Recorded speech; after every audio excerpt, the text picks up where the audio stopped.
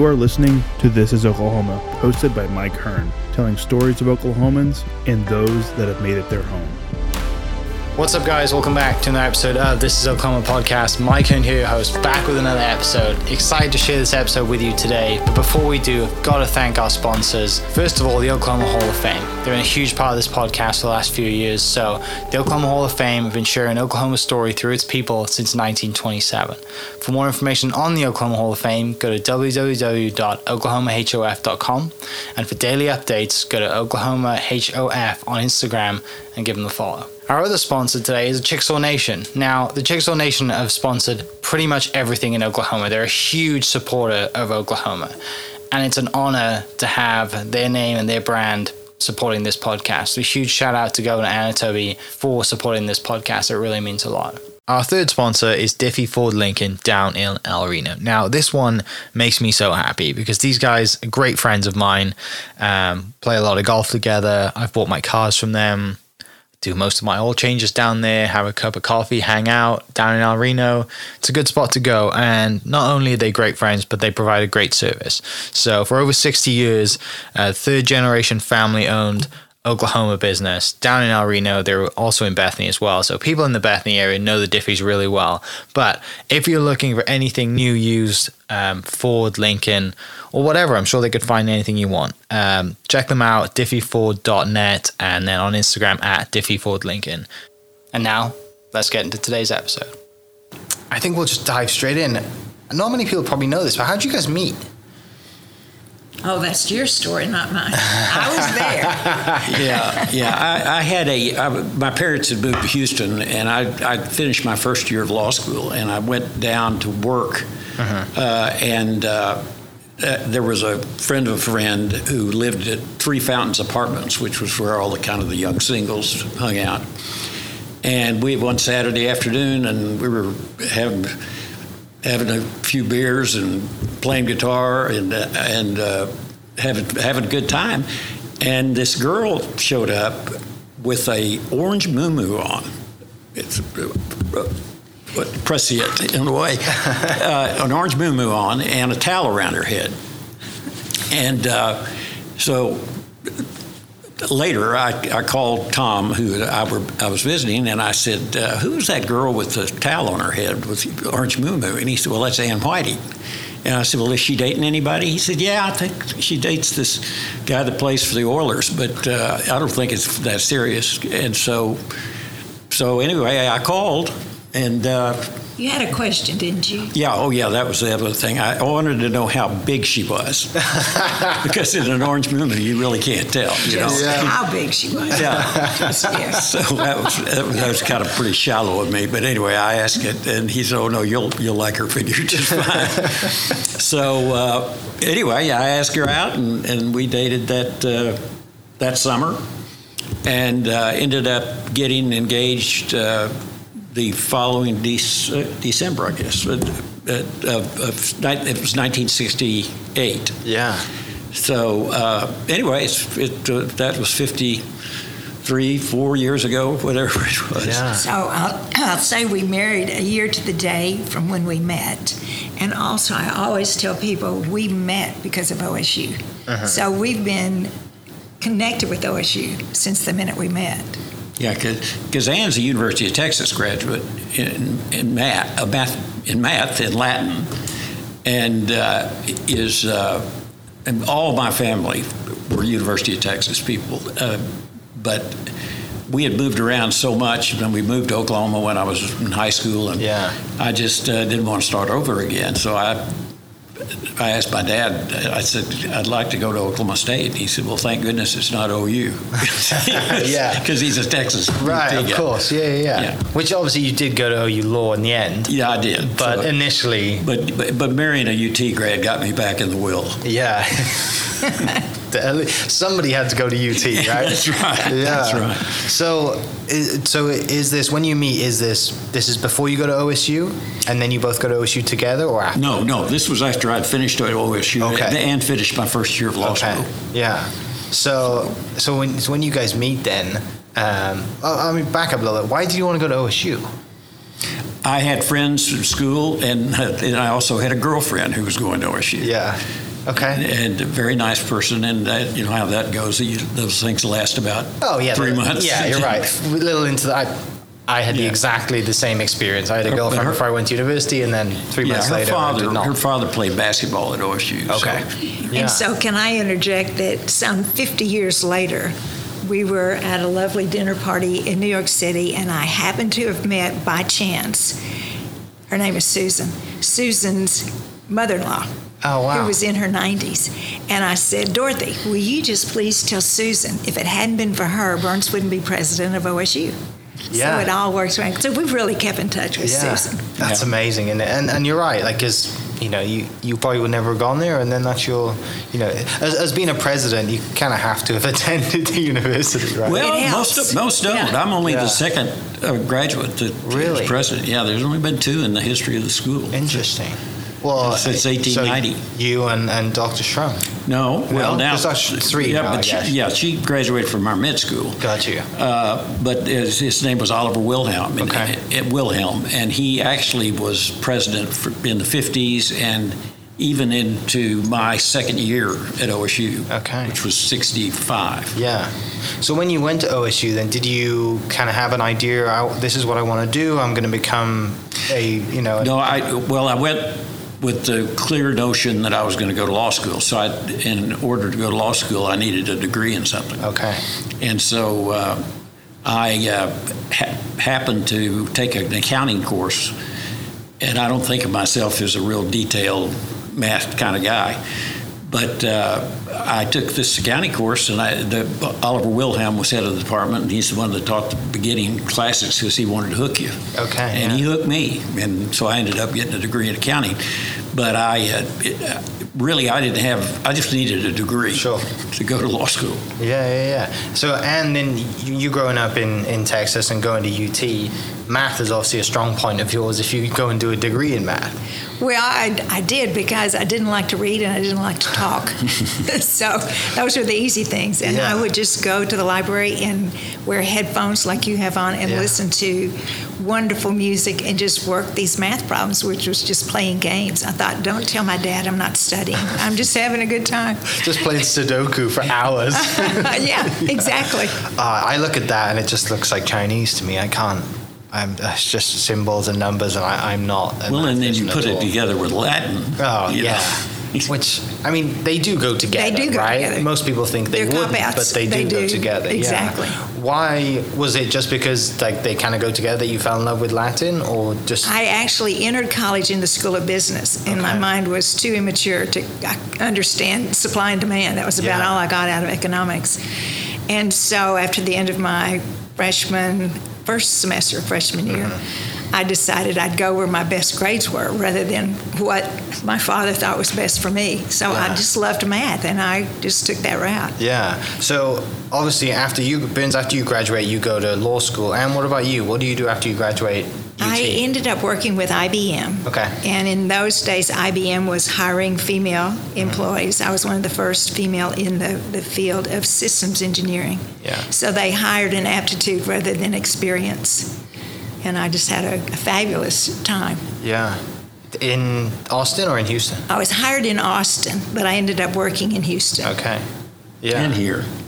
After we married, I worked here in Oklahoma City. Got you. So then, fast forward, then that's where you guys meet is in Houston. Correct. And during what time? I know you said it's in the 60s, but then how do you get from together then come to Oklahoma City from then? Well, as I say, engaged December and were married June 8th, which is the day we met. The date we met, June 8th of 1969, and the Army was looming. And we decided to just kind of drop everything and go to Europe. Neither of us had ever been to Europe, and we decided to go to Europe. And we were there for almost 3 months. After you graduated from law school. Right. We were married. I stayed, took the bar exam. Yeah. Then we just took off, and we had enough money to. We were going on. There was a famous book back then by Frommer, I think, called "Europe on $5 a Day," and so we were adhering to that. We were each, we took $10 a day for the couple. So we went all over and in fact, interesting thing, you being from the UK, we were in Paris. You fly to Luxembourg because it was the cheapest way to fly, and I remember it was like $700 a ticket. Yeah. And you can probably do it cheaper than that now if you. But anyway, you go into Luxembourg, and then we went to Paris, and we went to a little hotel, and I couldn't find the bathroom. In that entire time we were in Europe, we never had a private bathroom in our room. Yeah. And That's for $5 a day. Yeah. So I was looking for the bathroom on this floor, and I saw this blonde head poke out. And so I went down and knocked on his door, and I said, "Excuse me, but do you speak English?" He said, "My dear sir, I am English." And it was Mike and Pauline, and we traveled with them, and we went to London then and visited them in Birmingham. Yeah, Birmingham. Yeah. Yeah. That's fantastic. And just went all around, and we hooked up with a couple in Oxford and traveled with them. They had an Austin Mini. Yeah. And then we actually... It's amazing how you can get 4 people in the back of that. With luggage. With luggage. We actually have a film of it. We've actually filmed our doing it. Filmed our putting the luggage in. Yeah.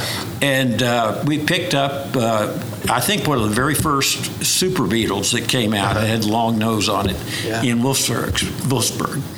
And went to Berlin, and then just traveled all the way down. So it was a great experience. You never do it. I do remember going into Amsterdam and to the American Express office, I think it was or Rotterdam, one of the other. And my mother had sent the clipping out of the newspaper of who passed the bar exam. Yeah. And I'm looking down, and I look at Oklahoma City because that's where we went to high school. I look at Stillwater. Yeah. I said, how cynical can a mother be to send you? And I didn't pass the bar. And then I looked down to Bartlesville, where my parents had moved first, and I was under Bartlesville. That was the biggest relief I've ever. I don't think I'd ever come home. It's like I'm staying here. I'm going to take it here instead. I'm going to figure it out. I'm going to stay here. But that must be one of the things I tell everybody who graduates. I'm like, take a year off and just go somewhere, travel, because you can always start work a year later. Like, there's jobs, there's always going to be opportunities, but when you look back, you never really get that opportunity again because some people start families, they have kids, and then they got to wait 20 years to have maybe do that. So going traveling probably in your mid-20s, late 60s, early 70s must have been an absolute blast. Oh, and then we were young, and people took us in, and we stayed in a lot of homes. I don't think we could do that today. So it was a very broadening experience, and I always tell our students, if you get a chance, study abroad. I mean, at least go abroad. Because there's so many study abroad programs at universities. Right. Yeah, I had a friend who went to OU. Actually, went to OU Law, and they have an Oxford collaboration. I think they go for 6 weeks or something. And we have one in Cambridge. Yeah, so much fun. You got to see it. It's and. Have you been back since to see similar places? We were just in London. We went to Ascot. Oh, lovely. To see the horse racing? Yes. How was that experience? Oh, well, like real horse racing, picture me with a top hat and tail. Top hat and tail, and Ant's hat had feathers. Yeah. So it was great fun. What about OSU grad invited us? Brilliant. It has.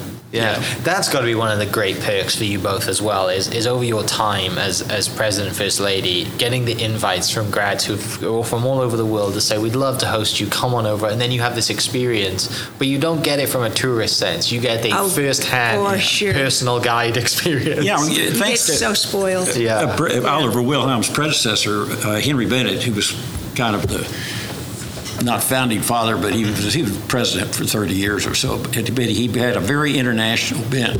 Yeah. So he developed relationships with universities, which then were all over the world, which was then actually he was a friend of Harry Truman's, and Harry Truman created a thing called the Point Four program. Mm-hmm. And it was really sharing American know-how with the developing world. And a university they started, or he helped start. Well, I'm backing up. Harry Truman appointed him as the director, so he took a leave of absence from OSU, and started doing it. And in fact, was killed in a plane crash with his wife outside of Tehran in I think '51. But he started a university in Ethiopia called Haramaya University. And that was started, it kind of got going finally in 54, so basically an ag school. Yeah. But, and Oliver Wilhelm spoke at Haramaya at one time. But nobody had gone there, no president had gone there since. Yeah. And then our 50th anniversary, we Celebrated it. well, we flew to London. There's a place called the Clifton House, which is out of this world, north of London, closer to Ascot. And then went to Ethiopia, and I gave the commencement speech at Haramaya, which is now a university with like 30,000 students. It has a medical school. It's got a law school. It was quite a great experience. And then we came back to UK and finished off toasting our honeymoon, That's our 50th amazing. wedding anniversary. What a way to celebrate your 50th wedding anniversary. Yeah. Yeah, it was remarkable. But you also talk about world travels. It's Oh, yeah. amazing how small the world is. And we have a bazillion stories, but one of my favorite is being in the airport in Dubai, 3 o'clock in the morning Dubai time. And it is like, it's like Grand Central Station on steroids. Every And native we are- dress, every language. we are hauling our luggage, and through this cross section of chaos, somebody says, "Go Pokes." And so there were OSU grads who were also traveling the world. Yeah. 3 o'clock in the morning, who saw our luggage. So you just connect with people. That's amazing. Everywhere you go. Yeah, we visited a lot of those universities because we have these ongoing programs. Yeah. China Agricultural, we have a shared ag program. Southwest Jiantong in Chengdu, we have an engineering program, Food Ed University, business programs. These are all in China, but they're in Turkey and Buenos Aires and Malaysia. Brazil and Malaysia, you name it, Thailand, yeah. And the beauty of it is when you're there, you're hosted by the university. And university presidents are a big deal over there. Not so much here, but they're a big deal over there. I remember, just as an example, in Bangkok, there's this wonderful temple, and I mean, people are lined up around it maybe twice trying to get in. We drove in they opened the gates, we drove in because the university. Yeah. So it is the ideal way to visit a country. It spoils you. It does. Yeah. And well, that's the thing. Like for people around the world, and obviously, like you come to the States, there's massive universities everywhere, right? And everyone's got a logo, and everyone understands. But you don't get, other than think of the cliche places in the UK, Cambridge, Oxford, and because I'm a golfer, the University of St Andrews, Stirling up there's great, but it's not. You don't really get that. Because of the sporting element as well, I think it raises the profile because we don't have that sporting element to, you don't get 80 to 100,000 people show up to a rugby game back home. You might get 8 people and they're usually wives and girlfriends of people playing.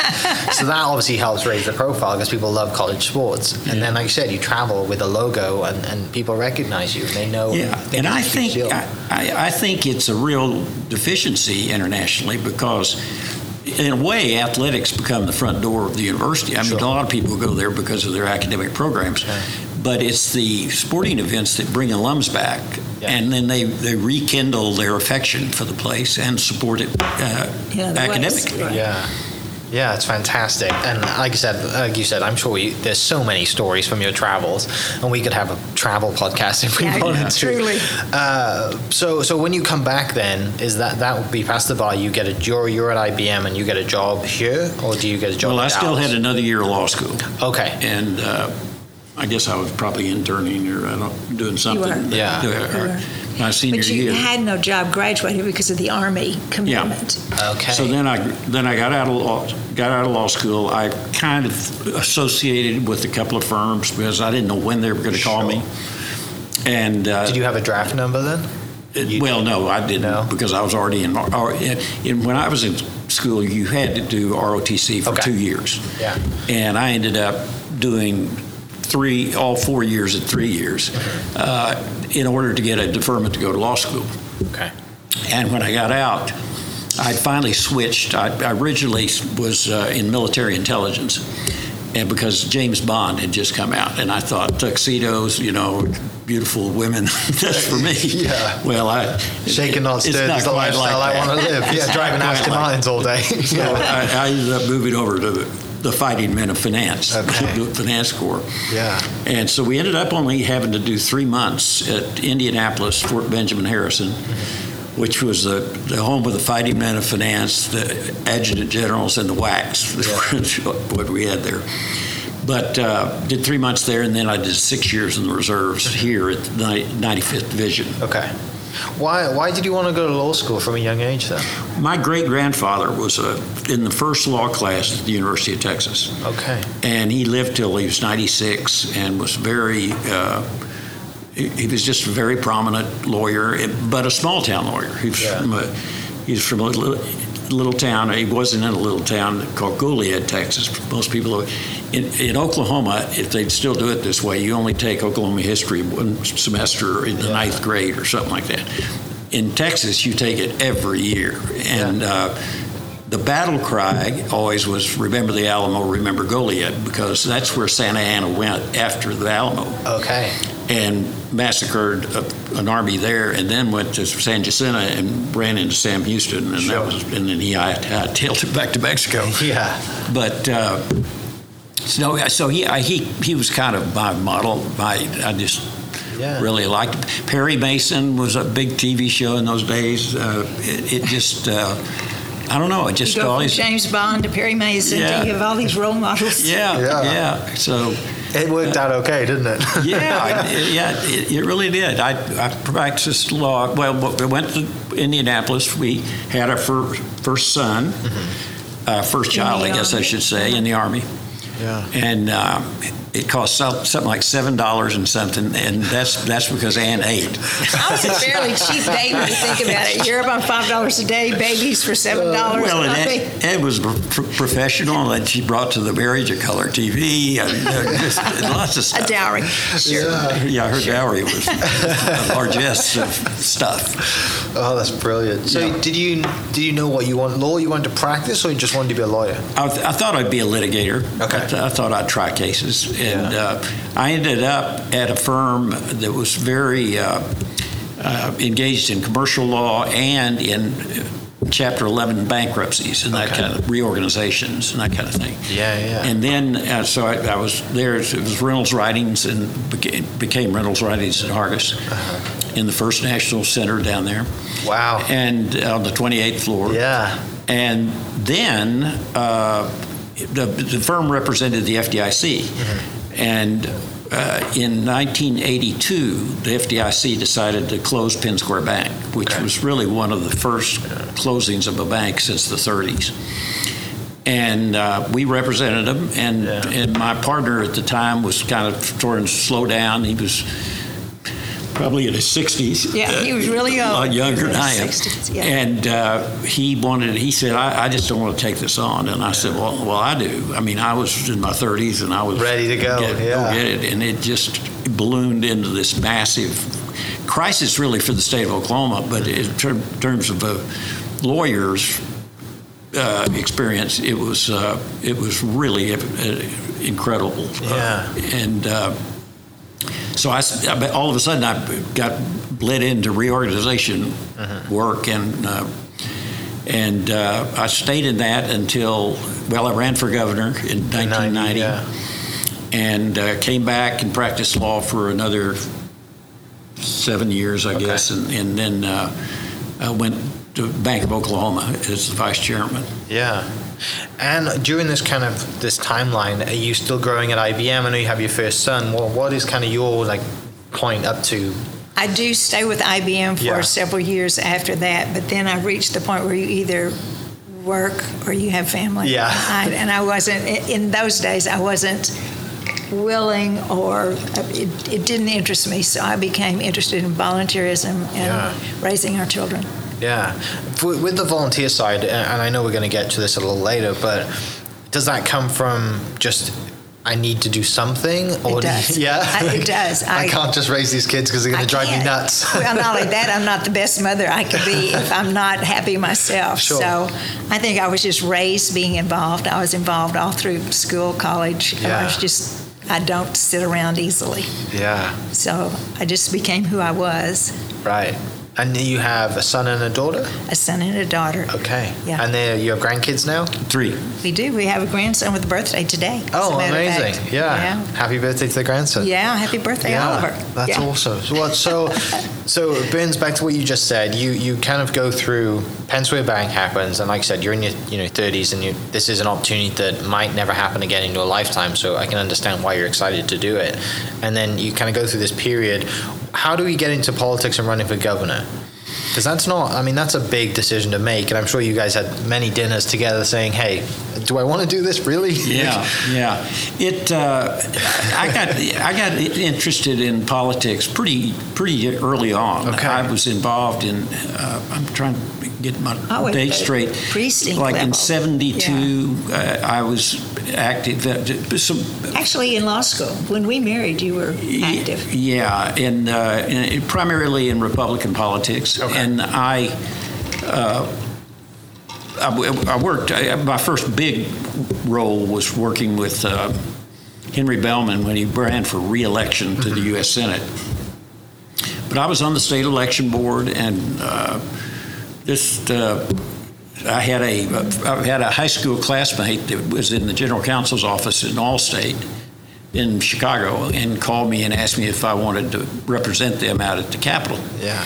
And I said, that business of going out to dinner and every night and all that stuff. I'm not. He said, no, you just bill us by the hour. Just don't go out there if you don't need to go out there. So I would do that during the sessions, not full time, but I spent a lot of time out there at the Capitol.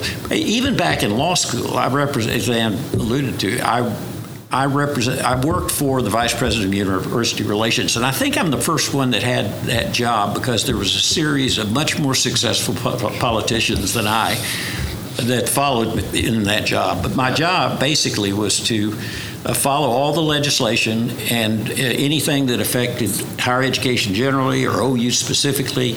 I was to highlight and get instructions of what we wanted with reference to that legislation.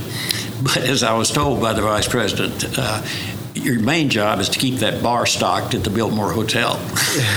So I made sure to do that. Yeah. So it started even way back then. And then Henry Bellman left the Senate, and then he ran for governor again, the second time, in 1986. And, of course, I was very involved in that campaign. And then he named me as chairman of the Department of Human Services. Okay. And that's a volunteer job. It's not a paid job. But as I would always say, Bellman gave you that kind of job if you didn't give him enough money. So I chaired the Department of Human Services during a very tricky time because it had always been supported by sales tax. Okay. And the legislature had, well, maybe it was even the people, I can't remember, it was a voter. But anyway, it was done away with. And so now all of a sudden, now we got to go with our hand out to the legislature. Yeah. So that was an interesting time. And when I think back on it now, you end up closing banks, you end up suing directors of banks, you go through all of that, then you go to the welfare department. What a perfect background to run for governor. What was I thinking? But I want to seriously throw in, and Henry Bellman's not here to defend this, but I believe he really saw potential in Burns. And he was the one who called Burns and said, I'm not running for governor, it's all yours. Yeah. So he actually not only supported, but encouraged Burns to run. Yeah. And he'd never run for office, so it was kind of one of those. Right. The Republican Party had made a hard right turn about then. Okay. And the issue of abortion had just kind of risen up, and Bellman was not considered nearly conservative enough. Right. In fact, he had promoted a House Bill 1017, which was to support common education with a tax in it. and that wasn't popular. Yeah. So there's the third rung of why I shouldn't have run. Yeah. But we had a very spirited race. There were 4 of us basically in the race, and on the Republican side. Yeah. And a former U.S. Attorney, Bill Price, who had prosecuted a lot of the county commissioners in the state, ended up getting the nomination. Okay. But then he was defeated in the general by David Walters. Yeah, I interviewed Bill a few months ago about his book. Yeah. Yeah, fascinating story. The book's amazing. Oh, yeah. But he was very involved, and he loves politics. Too. Yeah, oh, yeah. He was better at it than I was. Yeah. He had some fascinating stories, and that was a really interesting chat with him from the corruption side of things. Yeah. There's a lot going on. So during this time then, obviously, like 95, the bombing happens in 95. Were you guys living in Oklahoma City at that point? Yeah. And working and around, and obviously you got kids here at that point and everything? Yes. Yeah. Yes. Yeah, it was a kind of a dark day, and for obvious reasons, but with just my marriage, I was in Choctaw and heard the bomb, felt the bomb. But I thought it was a sonic boom. Yeah. Because I'm out by Tinker. Right. I later found out they had banned sonic booms back in the 60s. So. Which is also a fascinating, if you want to dive into that, that's fascinating. But it was, did that. So I didn't really realize what had happened. I couldn't get a cell signal. But I went to another meeting, and I was in that building a lot. Yeah. And of course, Ann couldn't find me, and I should have called, and I didn't, and I just didn't know really what had happened. But when we bring up that, but in the aftermath of that, and to a lesser extent, I were very involved in trying to work with the Red Cross. And I became manic. It was the emotional upheaval of a personal trying to find my husband and feeling like, I actually had people coming over making coffee. We were getting ready for the funeral. It was not a pretty day. But because of that, my response was to get very involved. Yeah. So I buried myself in it. And after about a month, I thought, you're in this for the wrong reasons. There are plenty of people who can take over now. Yeah. You don't have to save the world. But I got involved in setting up the church for recovery. Uh-huh. And only because we lived here, I could make phone calls and call someone and say, we need 72 printers or whatever we needed at the time, and get results from people. So I became kind of a command center coordinator, and of course there were no lines set up, so everyone was leaving note papers, and I would see a paper that someone left something to be done that had not been done, so I'd take that paper and get it done. So it was miscommunications till it got organized. There were a lot of people. The city really came together. Incredible. It was an incredible time, and so anyway. Yeah. And interest on this theme of politics. So, in 1992, I was paired with Mike Turpin, who was a former Democratic Attorney General, to comment on all the primaries on Channel 4, KFOR. And it went, and we did it all year long. And then at the election, K4 beat the other stations by doubled them combined. I don't know if I said that right. But anyway, had great ratings. And so they decided they'd make a show out of our deal. Yeah. And so in February of 93, we started Flashpoint. And it was on like every other week, I think, until May, and then it went every week. And our original moderator was Devin Scillian, who later became, and is today, the anchor of the NBC affiliate in Detroit. Then Kevin Ogle stepped in, and Kevin did it. I can't remember when the transition was, but Kevin's done it a lot longer, and so we did that show for 15 years. Wow! It's still on, and now it's on. Mike's with Todd Lamb now, but. Who ran for governor and lost. So that's the only way you get a TV show, is run for governor and lose. Become the expert. Yeah, so we did that. So I was always with my legal career, I was always really kind of like Ann was saying, I was really more interested in serving the community, and got a number of opportunities to do that. And that's hard to do when you're a lawyer and you're billing by the hour. Right. So we, which I always say is one of those creative times in life, is when lawyers put their time slips together. But I really, so that kept us going in politics. Of course, when the bombing happened, we were on the air, and not literally on the air, but I mean, still we're doing shows through that. And gosh, the Branch Davidian deal in Waco, Texas, and there's just so many tragedies that, the OSU plane crash that killed 10 people was all during that. So it was, and then there were a lot of happy. Sure. We had a lot of George W. Bush came by. We had Tim Russell. Guests on your show. Yeah, lots of nationally prominent guests. So that was a good time, and they're still on. And But you had to become apolitical when you went to. I quit the show. Yeah, sure. You can't. I can't make fun. Left everybody. to sit on the I can't fence, make fun of. Yeah, I can't make fun of politicians anymore. So. Yeah, that's not good for the OSU brand, is it? For presidents, yes, that's right. Giving people grief just because their political views and bills and stuff they want to pass. Fantastic. But the way that show worked, the reason I think it worked, and ratings-wise it did work, is that we tried to disagree agreeably. Yeah. I mean, we never, never talked to each other like they talk now on the television that you hear. We always said we tried to get some humor into it as well. So, I mean, I think it was Mike that coined the idea that we wanted enough information to be helpful, but enough silliness to make it fun. Yeah, definitely. Because otherwise, you're right. Because if it has a fun element to it, it draws people in, right? Because people just don't want to listen.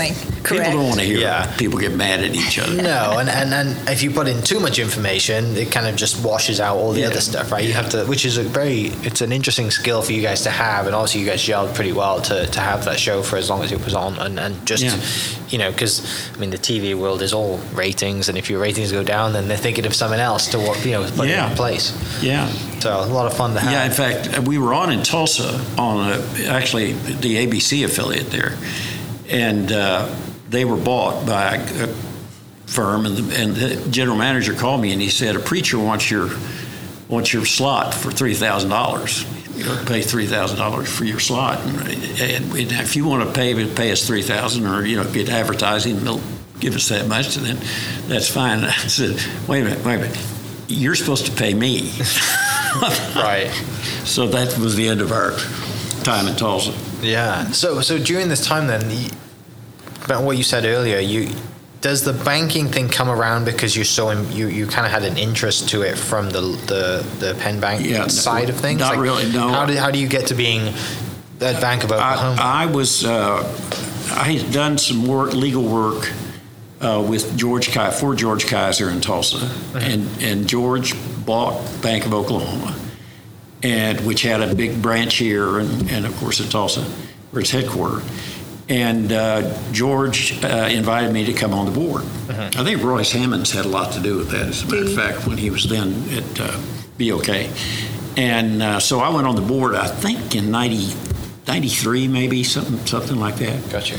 And so then in 97, the I guess president of the bank here in Oklahoma City wanted to go do something else with the company, but he wanted to do something else. Is that Wayne Stone? Well, it was Wayne Stone, and I said, Wayne, that was the director, and he was saying, I want to go do something else, which was really go to Arkansas and buy banks and stuff over there for BOK. And I said, well, Wayne, you got to find somebody. You're the face of the bank here, and you're going to have to find somebody that. And he finally came around. He said, well, how about you? And I said, I don't want. I mean, I was just kind of tongue-tied. And anyway, George and Stan Lieberger, who was the president of the overall operation, said, how about coming over to the bank and taking that position as vice chairman? And I remember saying, well, what about my show? And they said, oh no, we like you being on the show. Yeah. I mean, that's people, good for business. Yeah. So that's how. So I was at the bank for 10 years. Yeah. And in 2001, Frank Keating appointed me to the Regents of Oklahoma State. Uh-huh. And I did that for about 5 years, and then when Dave Smidley, my predecessor, came, decided to leave. I don't remember. I think one of the regents. This is a pattern. You get on a board of directors and you end up running the show. So, how about you? And Leland Gorley with the Friday newspaper had written a couple of editorials about how I ought to be a governor. One of them wasn't that flattering. He said, well, it's time we had a funny governor. Yeah. But anyway, we talked a lot about it. And finally, Doug Burns, who was the chairman at the time, the chair of the search committee, said, well, the law is you have to be gone from the Regents, off the Regents for a year before you can go to work for the university. Okay. And he said, why don't you just go ahead and resign and at least get that time running? Sure. And you get out of some board meetings. I mean, and so I did. I resigned in July. I still had not 100% decided that was what I ought to do. Right. And frankly, the defeat in the governor's race way back in 1990, after we'd worked so hard, I'm not saying we worked well, but we would work hard. Right. You clearly wanted it. Yeah. And I had deep emotional scars from that. Yeah. And in fact, the assumption was we'd run again in 94. And I really didn't want to, and I couldn't afford it. We put a lot of money in the race, and then I looked, and that's when Boren stepped down from the U.S. Senate. We looked at that, and we just decided to stay put, and I think it was the right decision. Yeah. I mean, even had I won the governor's race, I probably had never been president of Oklahoma State. Yeah. So it's all worked out. It's amazing when you look back, right? You look back at little turns and people you meet and how you end up in. I mean, it's fascinating. But they finally get to where they're at. That's why you relax with what's happening. Yeah. Just let it happen. Yeah. So in 2000, so I resigned from the Regents January 1st of 2007. Uh-huh. And we were getting close, and they said, you need to put in an application. You've got to, I said, I don't want, look, you know everything about me. I don't want to do that. And deep inside, I just didn't want to lose again, And I'd had a wonderful run as chairman of the chamber for a couple of years and just a lot of great positions, and I just didn't want to lose. I talked to George Kaiser, and he said, well, he was on the higher Regents, state Regents, at one time under Bellman, and he said, well, I don't think you'll have a short honeymoon, but it gets pretty rough. Yeah. So I finally decided to go for it, and December 7th. Is that your dad's statement about if 10 people tell you? Yeah, 10 people tell you you're drunk, you ought to lay down. I love that. Yeah. It's so true. Yeah. That's brilliant. His other great line was, don't worry too much about what other people think about you, because the truth is they don't think about you very much. They don't think about you at all. Yeah. Mm-hmm. But you win. You win. I get picked by the Regents, and and that was in December, and then I was kind of working for the university a lot. And in March, the Governor Brad Henry, and the legislature passed a bill that shortened that time to 6 months. So I was able to take over as president March 10th. Yeah. And the other interesting thing that happens is once you're named in that position, whether it's your position or not, others assume you are. Yeah. So Burns was hit with many decisions that were not his to be made. And it was like the university was in a stagnant place. So I think that was another reason why it just needed to be done. Yeah, because you're in a weird place then, aren't you? You're like, I know I'm next, but I'm my job. The person who's finishing still Was got to finish Well, out. Actually, the Yeah. one that Yeah. finished, well, it was a little more smooth than that. Yeah. Because Dave Smedley had actually been gone about a year, Ah, okay. and he went to the University of New Mexico. Okay. And a very able academic named Marlene Straith, who was the provost, became the interim president. Mm-hmm. But Marlene would, if there was any issue that outlived her time as president, she would call me and we'd talk about it, what we ought to do. The big issue at the time that I was having to deal with is our hospital in Tulsa. And when I was chairman of the Department of Human Services, the OU teaching hospitals were under DHS.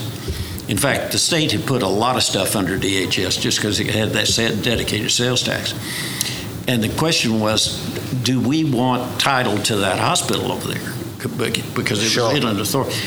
And I wanted no part of that because I'd dealt with it before, and I'd been on the Integris board. Yeah. And so it just, I don't know, and we were going round and round about that. So that was the big thing that was taking all the time. Plus, you're trying to figure out what's what. Sure. And it's just what I advise my successor, Casey Shrum, is don't try not to make any decisions you don't have to make.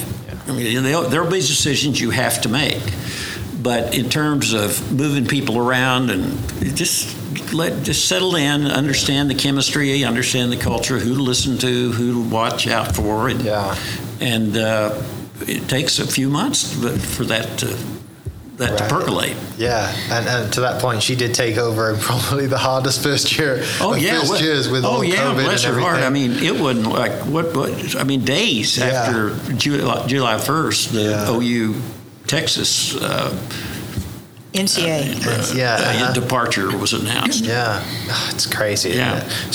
So you win. You know. Do you just pack up the bags and move to Stillwater? Like, I mean, what?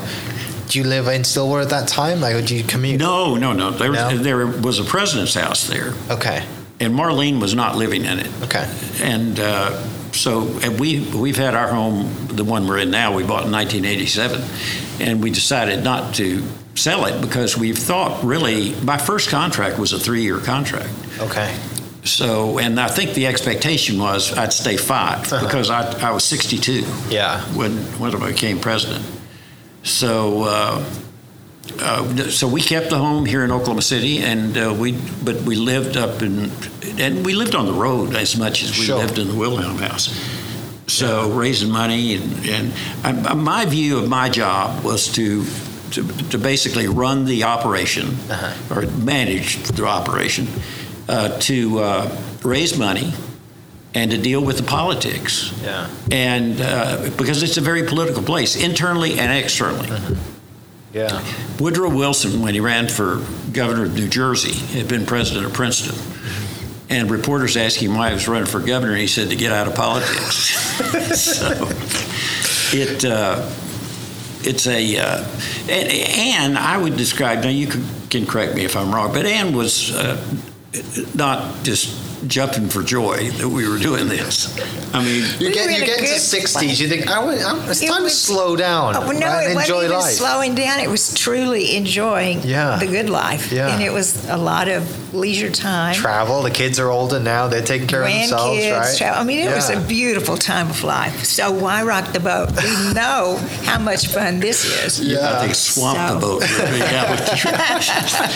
So it wasn't that I objected. It was like, it wasn't a desire of mine.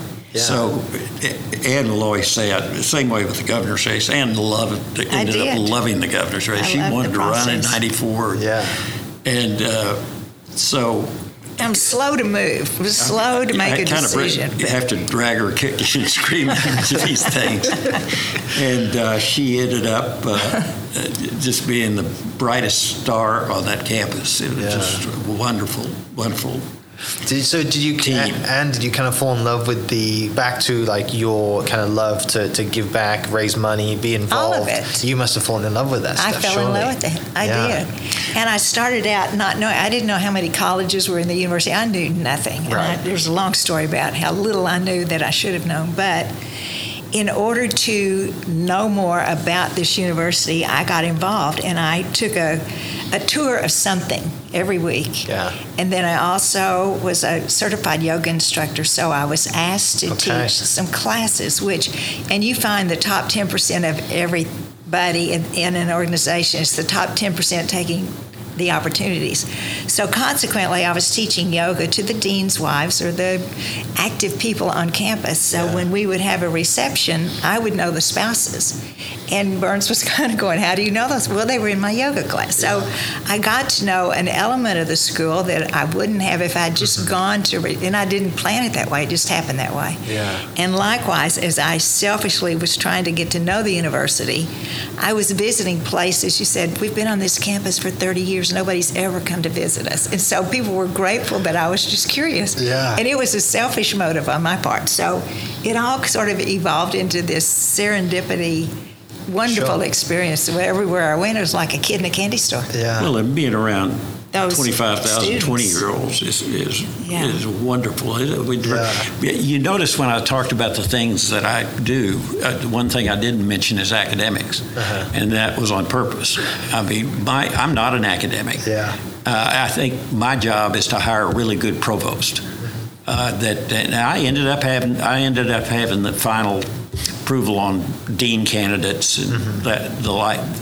The one thing I did that was that really taught me a hard lesson is there was a proposed, and I won't go into details about it, but there was a proposed research project that would involve injecting baboons with anthrax or other lethal agents, and then seeing how they reacted to various treatments. Yeah. But in the end, they were to be euthanized.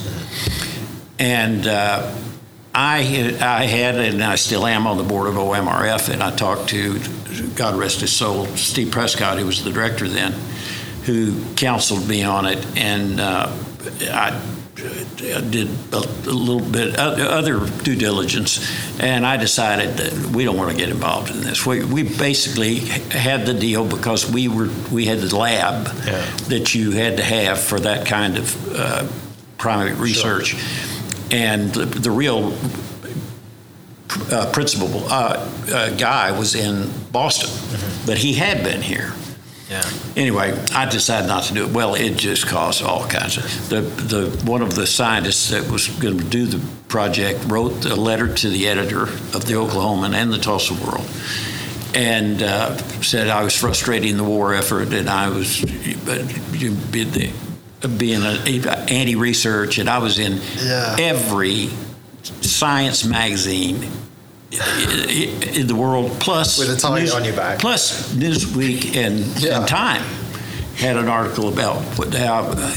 Of course, I was being applauded by the animal rights activists, but that wasn't really why I did it, and I can't really talk about why. The bottom line, anyway, the faculty council did an inquiry into it, and the other complicating factor was Boone Pickens, kind of the patron saint of OSU. His wife, Madeline Pickens, is a strong animal rights activist, and the thought was on campus that I had bent to her will. I never talked to Madeline ever about any of this, but. It was a grim, miserable time, and I finally learned the hard lesson that in academics, process trumps outcome. If you don't go through the process, I should have gone to the Animal Rights Committee. I should have gone to that's not what it's called, but met with the dean of the vet school, just touched all the bases, the faculty council. I think it would have been fine. Yeah. And But again, that's why education is slow to move, because you have Sure. to build that consensus, and it takes a long time rather than just make the right decision and move. Yeah, the other thing that happened really early on in our time up there was we had a big, beautiful library lawn, and a concrete block wall was being erected by students out just right there on the sidewalk. Yeah. And they were spray painting every vile, awful word you can think of, or words. Sure. And I just thought, here comes some mother from Dallas with her daughter, and they walks by and sees this thing. And so I was kind of Ronald Reagan, tear down this wall. Well, the student affairs vice president came to see me, and she said, this thing is being built and being defiled, so that in 3 days they will knock it down with sledgehammers to symbolize destroying hate. And if you tear down that wall, this whole thing will be over in 3 days. Yeah. But if you tear down that wall, I mean, you're going to be messing with this for months. Oh wow! Yeah. And I actually took her advice. And Closed your blinds. She said, "Close your blinds. Don't walk that way." 3 days. Just give me 3 days. 3 days. And don't allow visitors on campus. Yeah, exactly. But you're right, because people walk up the street to, up that lawn, and it's right there. Oh, man. You can't miss it, can you? Oh, I walked by it. I couldn't believe what it they makes you written on it. freeze. Yeah. Oh, jeez. So, and back to kind of the yoga thing. You were very health conscious then, and does that lead into you just kind of starting and leading this kind of Oklahoma's, the nation's healthiest campus? America's Probably campus, right? one thing led to another, but I will say there was an atmosphere on campus when I got there, thanks to another generous donor named Bud Sarantine, who believed in this in the 90s. Yeah. So long before I got there was a wellness center, unlike many other universities. That was for faculty and staff, not so much for students. Okay. So, yes, there were things in place, but we just sort of made the communications and brought awareness to the forefront and combined students and faculty staff. Right, yeah. Because everyone knows the freshman 15, right? You get to school and you're like, now I get to eat whatever I want. And believe me, it does exist. It's still here. So you're just fighting it. No doubt. But it's really cool to kind of tie in your kind of love and passion for how genuine activity. it all came about. It yeah. wasn't forced. I mean, it just came And Ann's from an within. athlete, very good tennis player, water skier, golf. So I'm not scared of the water, but I would break something if I would to ski on snow or ski on water. I'm better in the boat. I'll stay in the boat, watching others for sure. What's I guess when you're during this kind of period where you're in charge of the university, what are some of the stuff that, like, common misconceptions people think that obviously you get all the perks and you get to go to all the games and have a great time, but you really don't have a downtime. What are the common misconceptions of people think that, life must be great as a president, first lady of a university? Yeah, and it is great and for it the is. most part. It is. But I think they think one of the concerns making me president was my lack of academic experience, and I had the same concern, but I kind of. You go from, I'm not qualified till I'm perfect for this job. I was made for this job. And in many ways, I think I was. Trained, because of all of our activities, all the political activities over the years, the notoriety as a result of that television show. I had raised a lot of money a lot of times. Ann and I had done a lot of that during our time here before the OSU job. So the more I thought about it, the real job here is to raise money. We needed money, either from the legislature or from private individuals. The politics and fundraising was there, and I had experience running an operation there at Bank of Oklahoma. So you just, in my opinion, in this day and age, fundraising is the prime. You want somebody that's competent to run the business and be the face of the university, but to be a good fundraiser, you're going to have to be the face. You've got to get out and get with it. And it's, So I really did. I think that worked well, and I just always tried to have a very experienced provost. And we talk about it, and we talk about the things, but I would almost always defer to whatever their advice was. Yeah. I think on academics. Yeah. A misconception on another note is people think you're busy every single minute of 24/7. And when you're on a college campus, most events are over, at least the receptions we would have, by 8 o'clock. Sure. Because students, their night starts after they leave your house. Yeah. So a lot of nights we were through by 8 or 9. Not when we were out of town, because usually when you're doing adult entertainment, you're going later hours. But anything involving the students is over fairly quickly, and no alcohol, and you're just, it's relaxing. It's invigorating while it's happening, but you're not stressed till midnight every single night. Although we would do 3 and 4 events within a night, every single night. Yeah. So you're going a lot, but you can just, actually, I think you touch and go so much. You just go, you make your appearance, and you're gone. It dawned on me one Sunday we were in church, and I thought, I've been here long enough. We don't do that in church. Yeah, I've shaken the hands I need to shake. It's time to go. I know. My wife would love that. I said my prayer. She could definitely do that schedule. Yeah. Okay, we've been here now. We've got a picture. It's time to leave. That's it. Yeah. Which is so funny. But you're right, though, because and the bad side of it, or the downfall of that, is when you're at a place, you're like, I really want to stay, but I have 6 other engagements to go to. For sure. That's the you sad got both part, sides right? of that. Yeah, because you go to one, you're like, I really want to be here. Yeah. So back on the fundraising, early on, and having been a regent, I knew the financial situation. And so we got very lucky because the state of Oklahoma had a program, matching endowed chairs, dollar for dollar. And I was called to the legislature early in the springs. We're getting rid of this thing, or we're dramatically cutting back on it. And I said, when? And they said, well, we think July 1st of next year. Yeah.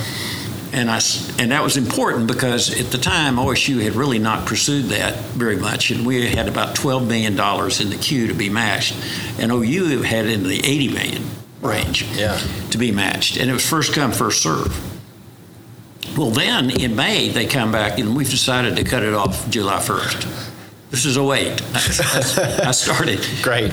And so I figured, and David Bourne and I, who have been friends for many, many years, he was in law school for a little bit of my time there. David and I agreed that we would, whatever we each had on July 1st, we'll just split it ratably. So if he had raised $50 million and we had raised $50 million, then we'll each get 50. So that's... or if they had 2/3 and we had 1/3, that's the way it would work. Yeah.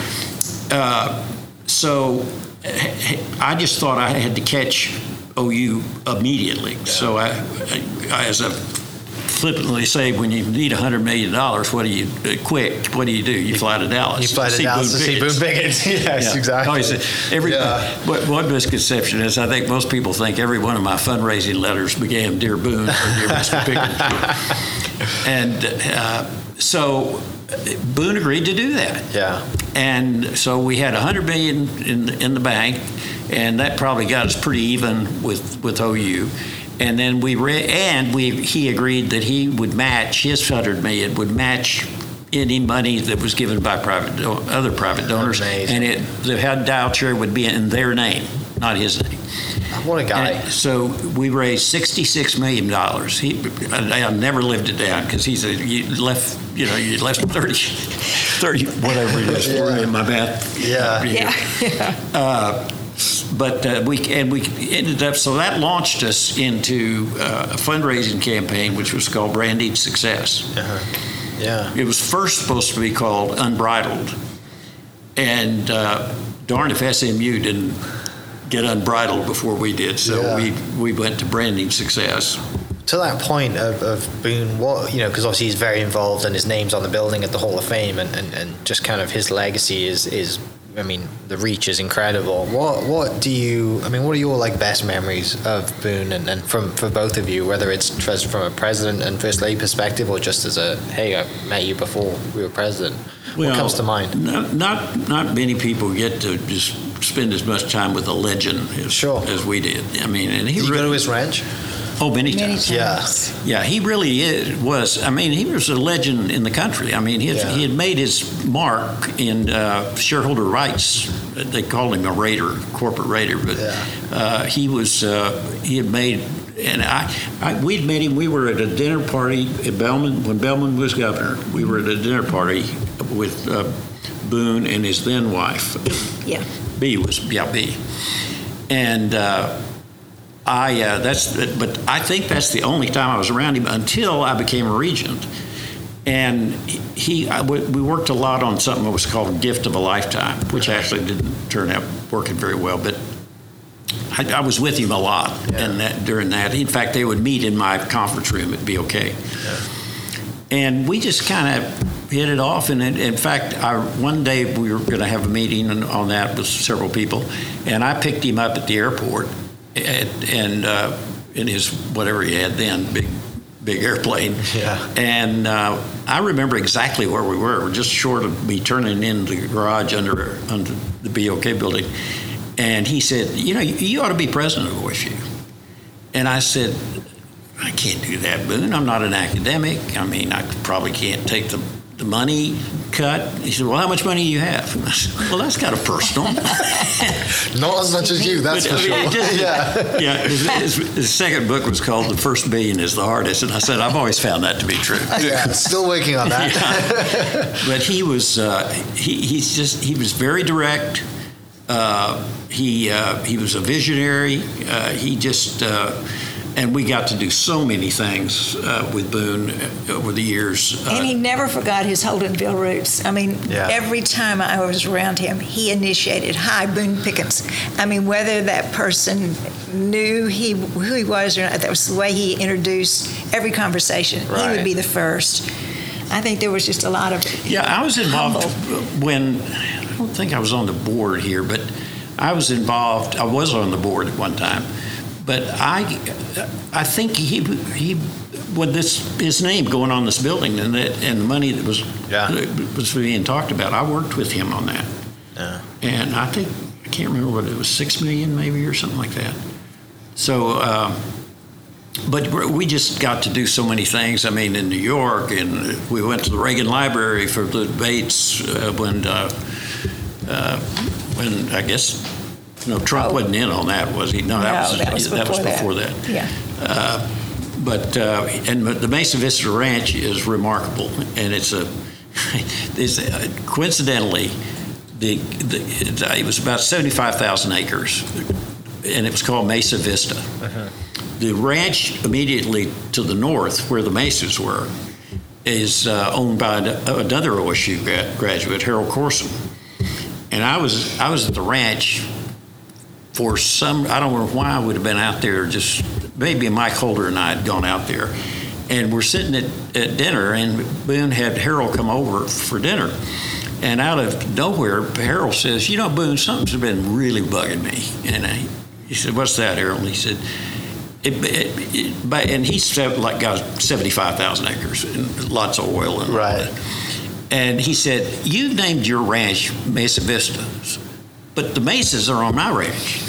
So you're using my Vista to name your ranch, and I think you ought to pay me something for it. And I went, how do I get out of this room? And Boone said, okay, what do you think I ought to pay you? And he said, well, you always say you're such a fair man. I mean, you just, look, Harold, if you're not that, I'm getting so uncomfortable. And then I find out that they do this to every fresh meat that walks in there. So, real characters. One of the most magical, and I still kick myself for not recording it. Yeah. Ace Greenberg, who was from Oklahoma City, actually played football at OU for a year, but ended up finishing in Missouri. Was the managing partner of Bear Stearns in New York. And it was Ace that did all the early buying of stock that Boone was trying to get in and get control of, whether it was a Unocal or City Service or Phillips, you name it. And Ace is a master bridge player, but he's also a magician. And one night, he had all the little kids that grow up on the ranch, which, by the way, Boone would send to any college they wanted to go to. He'd pay for the whole thing. Ace and so he came over, and Ace did magic tricks for the kids. Then they left, and we're sitting in this great room, which is just enormous, with 2 big fireplaces and walk-in fireplaces, incredible art. Yeah. And Ace and Boone got to talking about all those takeover tries. Would have been your best podcast ever. Yeah. Yeah. It would. Yeah. I've done their interviews. I interviewed him several. He didn't like to give speeches. He liked to be interviewed. Well, he'd kind of go off track. Well, yeah. I mean, he's all over that. But anyway, the Pickett's plan was moved to natural gas and wind turbines, and he's just always doing something. And it was. Mine like a steel trap. He would carry on conversation. He'd say, "Where are you from?" And somebody said, "Well, I'm from Hall's Valley." And they go, "Oh, you know that little gas station right there on 32nd and 12th?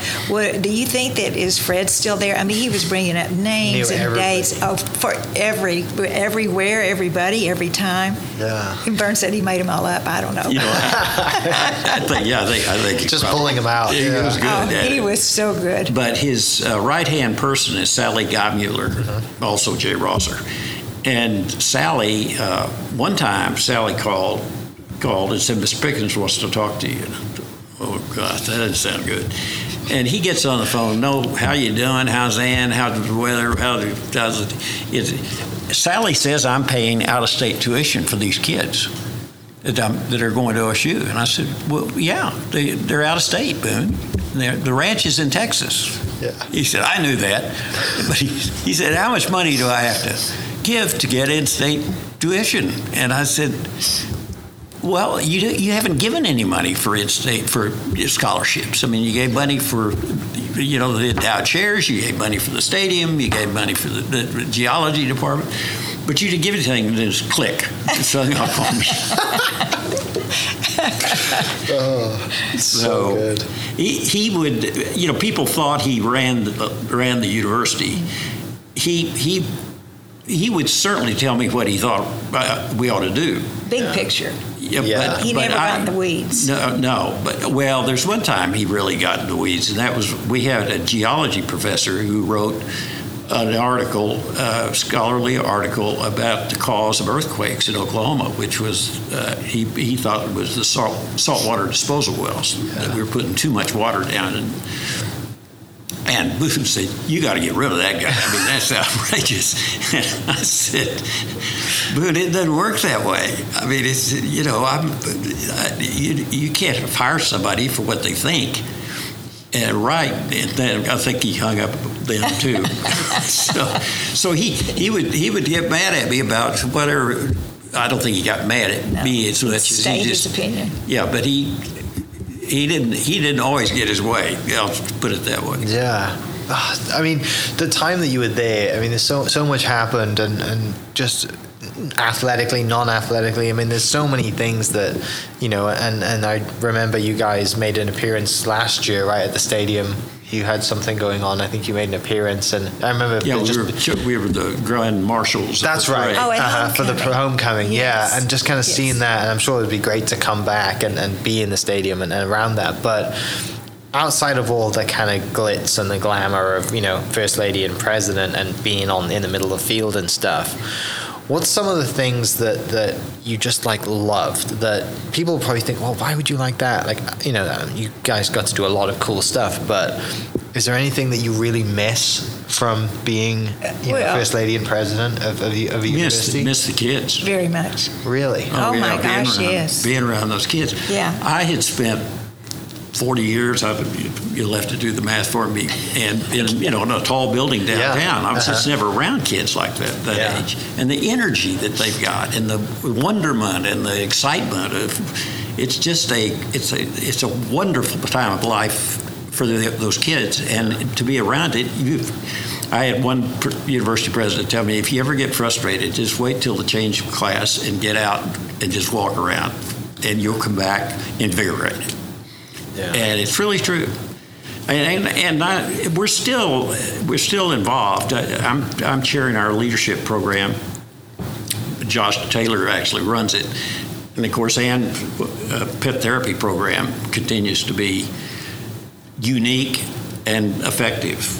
Huge. So we are going to celebrate 10 years this coming year. So we started in 2013. It is. So it goes along with America's Healthiest Campus because we're trying to address some of the emotional needs of our students. Yeah. So you get the whole gamut there again. You get the students who are squealing, so excited to see a dog. They miss their dog. And that's one of the things I missed when I first came to university was being around dogs. So you understand that. Oh, I get it, yeah. Uh-huh. And we are everywhere on campus. We're in the library, in the student union. Yeah. We're on special calls. People can call. We've had a professor call and say, I'm going to give a pop quiz. I need a dog. So we have therapy dogs for that. So it's every orientation, new student orientations, every visit. We have dogs all over campus. So anyway, it's a tremendous. And the dogs are. It's usually, I think the lawyers say don't do that because the dog could bite somebody. And right. But these dogs and their owner handlers are trained. Yeah. I mean, they're nationally certified through 2 different organizations. So it's pretty serious. It's a serious job. But it's a lot of fun. Who doesn't love dogs? Huh? Right? I mean, who doesn't love? Well, it's funny. There are people, right? Yeah. I'm a dog person. I've never been a cat person. If you're listening and you're a cat person, I get it. I think we're both. We're cat people. Both. Yeah, but that reminds me about my sensitive wife or empathetic wife who, after the baboon episode, gave me a coffee cup with the baboon handles. Back to the humor side of me, right? About human things. Yeah, that 10 years that's really cool. 10 years and nationally recognized. We've spoken all over that, and it lets the students grow too, because we also have a student organization that volunteers with the pet therapy program. And there again, my favorite story on a particular student named Ashley. When she came to OSU, she was so shy she couldn't make eye contact. She connected with one particular dog, and then she would come back to see, because you can look up on social media and see where the dogs are when. And so she followed Charlie, and she made Charlie a little bow tie, and it grew and grew to the point when she was a junior, she flew with us for her first time to ever be on an airplane. She flew with us to a national conference and spoke at the conference. So she has blossomed beyond belief. So just to watch those stories happen through the dogs is so remarkable. And our dog, Scruff, I guess flunked his first test.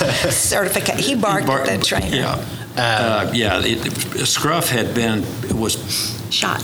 He had been shot. He was a stray, and somebody shot him, and probably was getting in garbage or whatever. And the girls took him to the vet school, and the vet school said that they could fix it, but it would be very expensive, and he may not use it. He's been without it so long. Yeah. And so the girls put Scruff's face on Facebook, which was fairly new at the time. Yeah, and told the story and what he needed, and they raised over $6,000. Oh my gosh. I thought to myself, what a great scam. I mean, just find a cute dog. That's in need. Some scurrilous character could just make a story up. Anyway, they did fix it, and I guess that's when we were kind of dating with Scruff. We were really... Well, we were just starting our pilot program. The vet school called me and said, we have a great dog for the program. He would be a great therapy dog. He lets us do anything to him. And I said, well, that's great. Good. Thanks. And the next thing I knew, we were sharing the dog like 2 hours on Sunday. The vet school would have him for 2 weeks. The students would have him for 3 days. I didn't know who the dog was, but it was when the vet school called me and said, we think we're going to have to amputate this leg. And I said, well, he's not even my dog. I mean, don't ask my permission. He's not even mine. But anyway, somehow he became our dog in spite of, I didn't know it. But he wouldn't use the leg. I mean, he would just kind of flop it over, and it was just... in the way. In the way, And so they were going to take the leg off. He'd be fine as a 3-legged dog. Yeah. And a vet, Sip's real name, had studied acupuncture in China. Yeah. And they tried acupuncture and doing the treadmill underwater. And he runs like a rocket ship. Wow. Yeah. Because a lot of people just said, yeah, that's fine, like, just pay for it. Like, if you need to, you trust the, and it's not that the doctor didn't know what they were doing, but that's just what they would have done. Yeah. Of course. And now, because the trick is trying to reconnect the nerves with the brain. And it worked. That's fascinating. And he's a superstar. So this year, he was just inducted into the Oklahoma Animal Hall of Fame. Did you know there was such I had no idea. Now I need to look that up. He was totally speechless. I had no idea either, but he's representing the program. And we were out of town, and our kids took him to the event. Yeah. And he was speechless again. Yeah. He didn't even bark, thank goodness. Yeah. Just very like, why am I here? What is going on? Somebody feed me a treat. Finishing up then, last question, because I know you guys are going to get ready to leave town. If you could snap your fingers and have one thing happen at OSU, I mean, dream, or what would that be? Would it be Garth coming home and playing? Would it be national championship? Would it be academically? Kind of what would be your, if we could have just one wish? Wow, I'd wish that it had the resources to be as good as it could be. It just has to manage inadequate resources, and so that would be it. I'd also wish that it has good leaders, which I think Casey Strum is. So that's good. Good point. Yeah. That's a very political answer. Told you I've been around politics. But we do feel that way. Yeah. What about you, Anne? Does anything come to mind? You don't have to give a political answer if you don't want to. No, I mean, we love so much about OSU. I guess I would just hope for complete recognition of the value the school has for so many individuals. Yeah, I mean, it's in every area, right? In every area. I follow the golf side, and we have a very, very, very good, very accomplished women's and men's golf team. Sure. But, it's been great to see, cross country, baseball, basketball, football, and that obviously that's probably what a lot of people see most of is the athletics. But from the academic side, there is so much more going on as well. And we also, excuse me for interrupting, but we never got into the art side, because through the arts, we have tapped into another audience of people who are not athletically inclined, but they are into performing arts. So we have, through the McKnight Center for the Performing Arts, we have been able to gather a whole new group of supporters coming to campus. Yeah, that probably people say, what's your proudest accomplishment? And sometimes I say, I caused us to put a sprinkler system in. We did not have a sprinkler system, and that was your first accomplishment. That was my first accomplishment. And probably,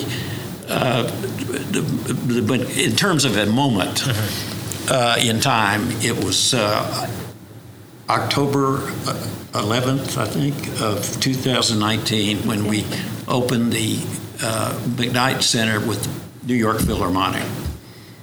And I didn't have a dry eye. It was just so momentous. I just couldn't believe that little Stillwater, America, has the New York Philharmonic. And how we got it is a whole nother story. But connections. It just puts you on the map. Yeah, my parents came to town a couple of years ago, 2019 homecoming. We had tickets. I've never been to a football game before in their entire life. My brother, they had not. They had never been to a football game, and I took my brother and my dad to homecoming. And we played Baylor in 2019. Had great tickets, and my brother, who is 5 years younger than me, couldn't get over the fact that there was, 100,000 people to watch 21-year-old or 20-year-old kids run around football, and their favorite thing was the fact when Bullet ran out, they couldn't believe it. Like, here comes Bullet. I got so many videos of that. But I've had some amazing experiences at Stillwater with family because of that. Because of football and even golf now as well. So, we took our grandkids over to ride Bullet. Yeah, but Bullet hasn't lived. He has a very nocturnal existence, right? Because if he is in the sun too much, he fades. Yeah. And but he came out that day, and of course, what he said, stadium. But we had a new Bullet, and it was it confetti that was on the field? Yes. Yes.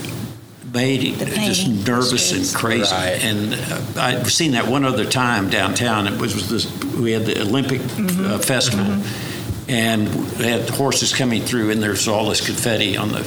They don't want any part of that. Yeah, I had Elise Wade on the podcast. She rode Bullet, I think, up until 19 or 20, and she said this. She said there was first time I think she rode out. He didn't want to go back. That may have been the time we saw it. Yeah, she said that he was also scared of Bucky and Joe. From Eskimo Joe's, I think is what she said. I think that's right how they say their names. Yeah. But she was like, with Pistol Pete. Yeah, great, but couldn't face the bunny or whatever. Scruff didn't like Pistol Pete. Yeah. So going back to 2019 Homecoming, I think Ricky Fowler was the homecoming. Probably, yeah.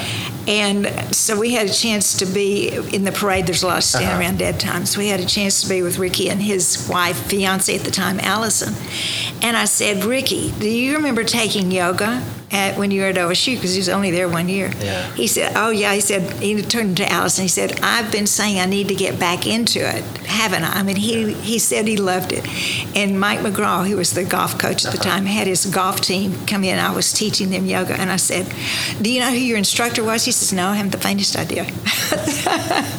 So it just shows you, freshmen in college could give a rip as to they're just told to do something, they do it. But that's brilliant. My claim is I taught Ricky Fowler yoga, but he doesn't know it. Doesn't know it. No. Oh, and there's so many experiences like that of all the alumni that come back, right? And whether, like I said, whether it's athletics or not athletics, you have such a great relationship, through the university to people, whether it's traveling through Dubai and you get and go pokes out of nowhere, or or walking through town. It's fascinating. But thank you so much for your time. We've spent an hour and 30 minutes chatting and telling stories, so I really appreciate it. Right. Thank you. Thank you, it's Mike, been awesome. And go Pokes. Yes, go Pokes. Yeah. For everyone listening, we will catch you next episode. Cheers. Hope you guys enjoyed that great episode. Thank you so much for listening. As always, huge shout out to our sponsors, the Oklahoma Hall of Fame, sharing Oklahoma story through its people since 1927. For more information on the Oklahoma Hall of Fame, go to www.oklahomahof.com and follow them on Instagram for daily updates at OklahomaHOF. Our other sponsor, the Chickasaw Nation, amazing sponsor. They do amazing things for the state, and they're always sponsoring something in Oklahoma. They're a huge supporter of Oklahoma, and without their support, we wouldn't be able to do what we do. Our third sponsor is Diffie Ford Lincoln down in El Reno. Now, this one makes me so happy because these guys are great friends of mine, play a lot of golf together. I've bought my cars from them, do most of my oil changes down there, have a cup of coffee, hang out down in El Reno. It's a good spot to go. And not only are they great friends, but they provide a great service. So for over 60 years, third generation family owned Oklahoma business down in El Reno. They're also in Bethany as well. So people in the Bethany area know the Diffies really well. But if you're looking for anything new, used, Ford, Lincoln, or whatever, I'm sure they could find anything you want. Check them out, diffieford.net, and then on Instagram at diffiefordlincoln.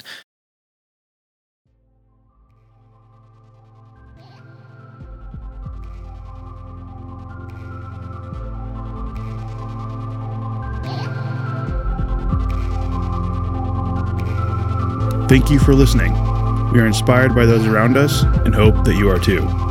Make sure you subscribe to this podcast on your favorite podcast platform and leave us a review so we can keep telling your stories. For more great Oklahoma content, follow This Is Oklahoma on Facebook and Instagram.